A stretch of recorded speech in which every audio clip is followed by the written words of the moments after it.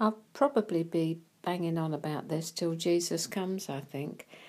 Our Christianity is so self-centered. It's about what's in it for me, what's in it for me, what about my gifts, what about me, what about me, what about me, as Joyce Meyer says.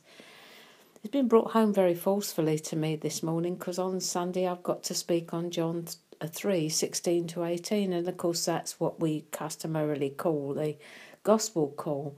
And as I looked at it, I realised that there has to be a different way of looking at it. I've got to start seeing it from God's perspective, that He is the one that's done the initiating. He is the one that's called us back to Himself. He's the one that's made the way open because He so loved what He had created.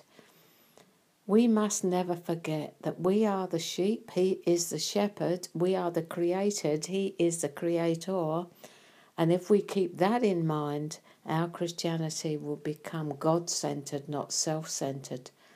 I don't see any sheep going up to the shepherd and saying, "Excuse me, but I think this is what I need and you need to take me here or there or somewhere else." The sheep doesn't tell the shepherd what to do. Why is it that we've developed a Christianity that is so me-centered that when we don't get our prayers answered, we get quite piqued and peeved about it? I'm reading a book called Brothers, We Are Not Professionals by John Piper, absolutely excellent writer. And really, he's got a couple of chapters in that are bringing us back to the fact that God created us for His glory. The chief end of man is to glorify God and enjoy Him forever. Is that your chief end? If it isn't this morning, I think you need to sit down and think about who's on top in the relationship.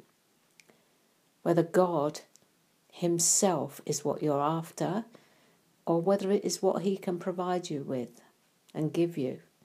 Because if it's the latter, you need to have a rethink, darling.